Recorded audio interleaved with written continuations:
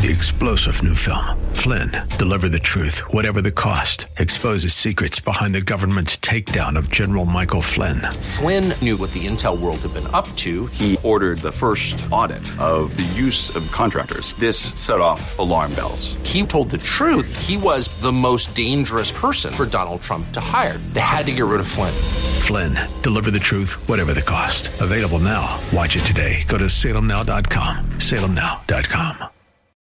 They're in the sweet spot of their mediocre radio careers. It's Faith Talk Live with Rick and Dan on Faith Talk Atlanta. Christmas comes this time each year.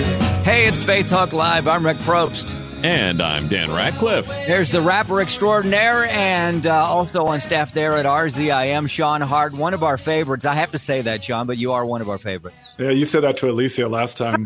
No, but I like how you've added one of our favorites. So it allows for a multiplicity of favorites. So thank you for that.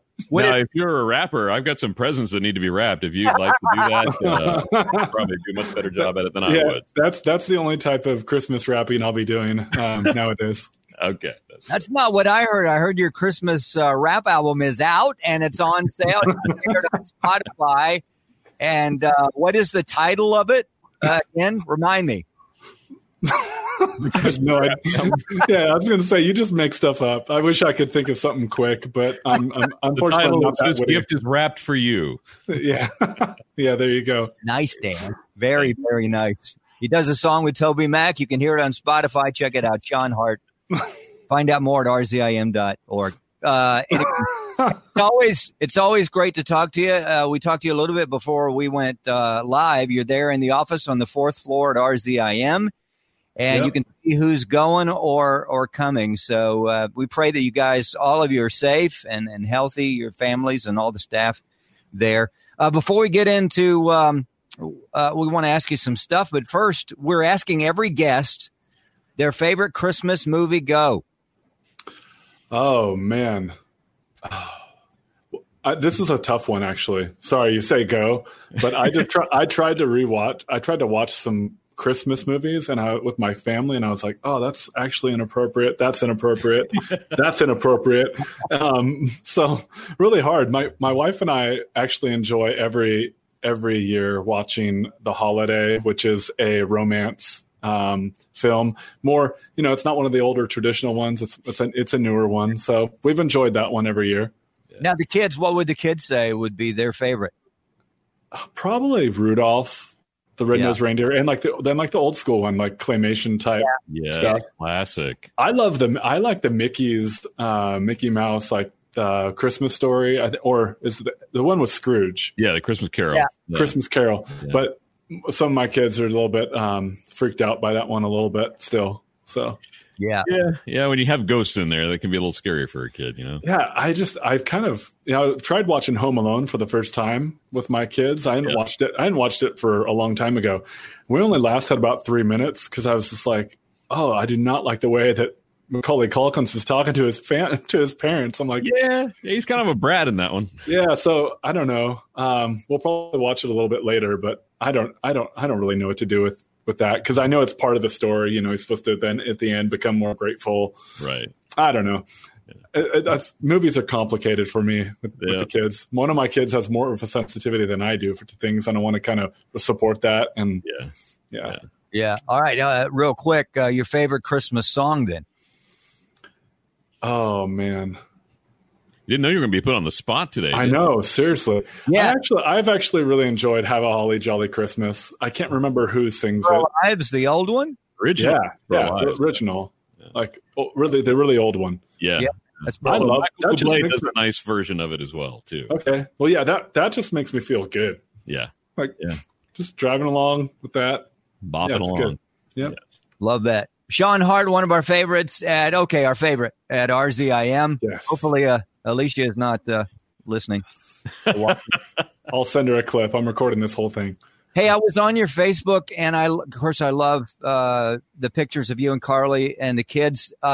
Something really touched me is that you guys do puzzles, and I guess this was recently. You did one of the national parks, and it's your goal, you and Carly, to 3 weeks and go to every National park what? No, back in 2008, before my wife and I took off to Sudan, we were missionaries over in Africa for about 4 years, and we decided we have this little time in between. Let's go out. We lived out of our car. We slept in the back of my Subaru. If we didn't have a spot, we'd pull into Walmart parking lot, or then we'd camp. We'd stay with friends, and we traveled all around from Portland, where Carly and I are from, all the way down Yosemite, down to the California-Mexico border, over to Arizona, Grand Canyon, Zion, up through Wyoming and Utah, which are just beautiful, and then up into Montana, did the whole Yellowstone. And that's still our highlight trip of all of our lives, doing that for 3 years. And so our dream is with our kids to take them back to all of those places, but then also to see more. Yeah. And so, doing that national parks puzzle was really cool because we got to learn the names of some. I'm like, I've never heard of this place. So then we're able to look it up and kind of see, dream a little bit about where we want to go. We long to actually get out on the road together. But my youngest one is 5, so he's still at that point where about 10 minutes in, he's like, "Are we there yet?" And, like, no. And then every half an hour, I'm like, "Okay, not yet. We got a few years with him." I'm 50 and I still ask that, Sean. Yeah. For some people. Yeah. All right, Sean Hart, RZIM. Dan, did you have something there? Did I cut you? I was just going to say, kids, if you're watching, we don't recommend pulling into a Walmart parking lot and sleeping overnight. It's probably not the safest thing to do. Back in the day with Sean and his wife, it probably was okay, but we don't recommend that, kids, right? Yeah, exactly. Hey, Sean, it would be interesting. Now, you did that. Did you meet interesting people? I mean, you were more than focused, I'm sure, than the geography, what you were looking at. But did you run into some interesting people on that trip?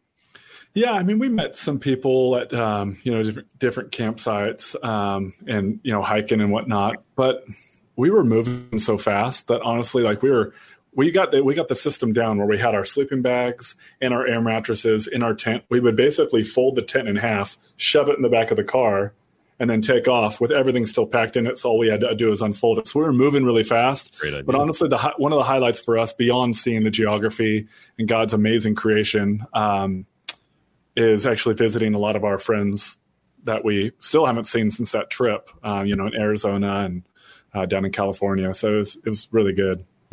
But yeah, on the puzzle thing, we love to do puzzles as a family. And I've just started to realize now that my kids are old enough to do puzzles, just how much we can learn together about life, actually, of doing a puzzle. The choice is, are we going to compete with one another and compare ourselves to one another, which I say is the enemy that robs us of our joy, or are we going to actually support one another? And I've been so encouraged to see, like, my family, even though we have those moments of frustration and some of the jealousy about that person got to finish that, but or the person who wants to hold one piece under the table until the very last one because they want to be the one to finish it. So that's my kind of person right there. Exactly.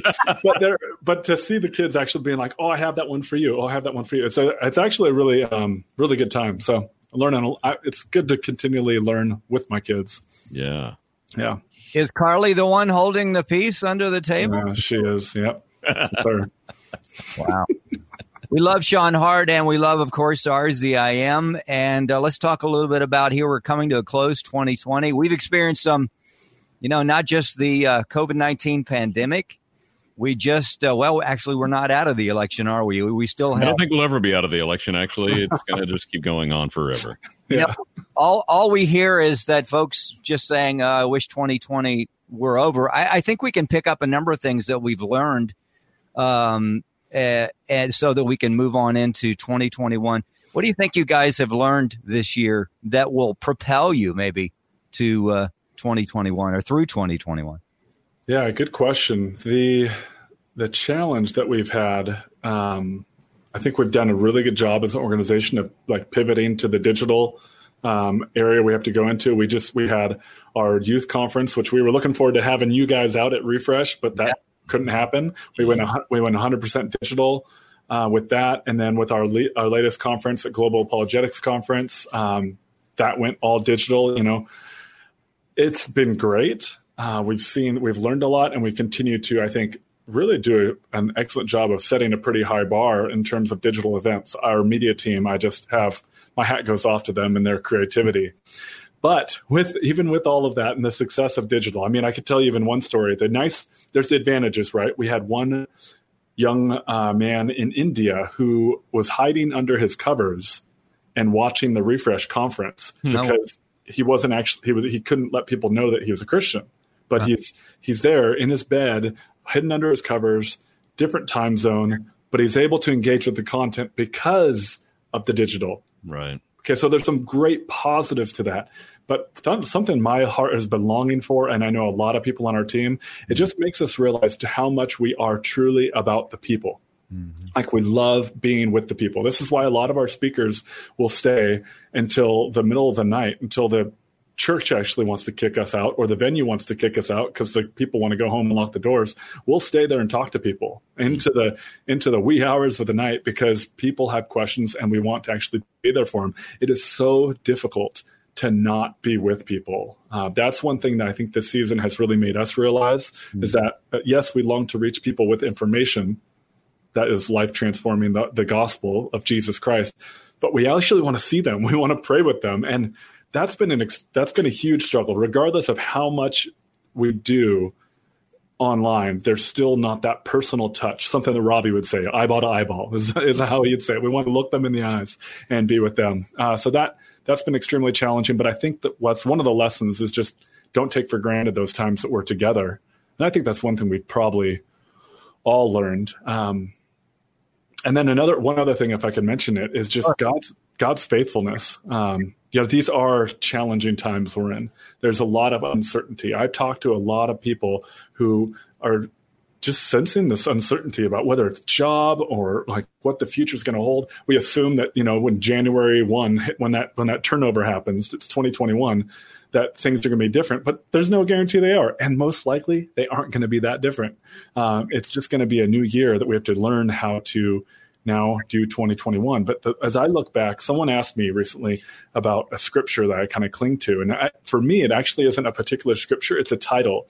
And anytime you read in scripture, the God of Abraham, Isaac, and Jacob, that title to me speaks so much because what it does, it speaks to a narrative of a God who was with Abraham. And your minds could be filled with all the promises and all of the ways that he was led. Then you go to Isaac, and then you go to Jacob. And as you look back and you remember all that God's done, you realize that we are sitting in that story of Scripture. That's our God. We look back on the past. We can actually look forward, trusting that God has always been faithful in the past. And although people are questioning, not knowing what to do in uncertain times, even look at this Christmas season and what happened back when that baby was born. We can look to the future and trust God that he has carried us through the past. He's going to continue to carry us in the future. That's something I have to continually remind myself about. That's so good. Let's take a break. We'll be right back. I'm Rick Probst. And I'm Dan Ratcliffe. This is Faith Talk Live.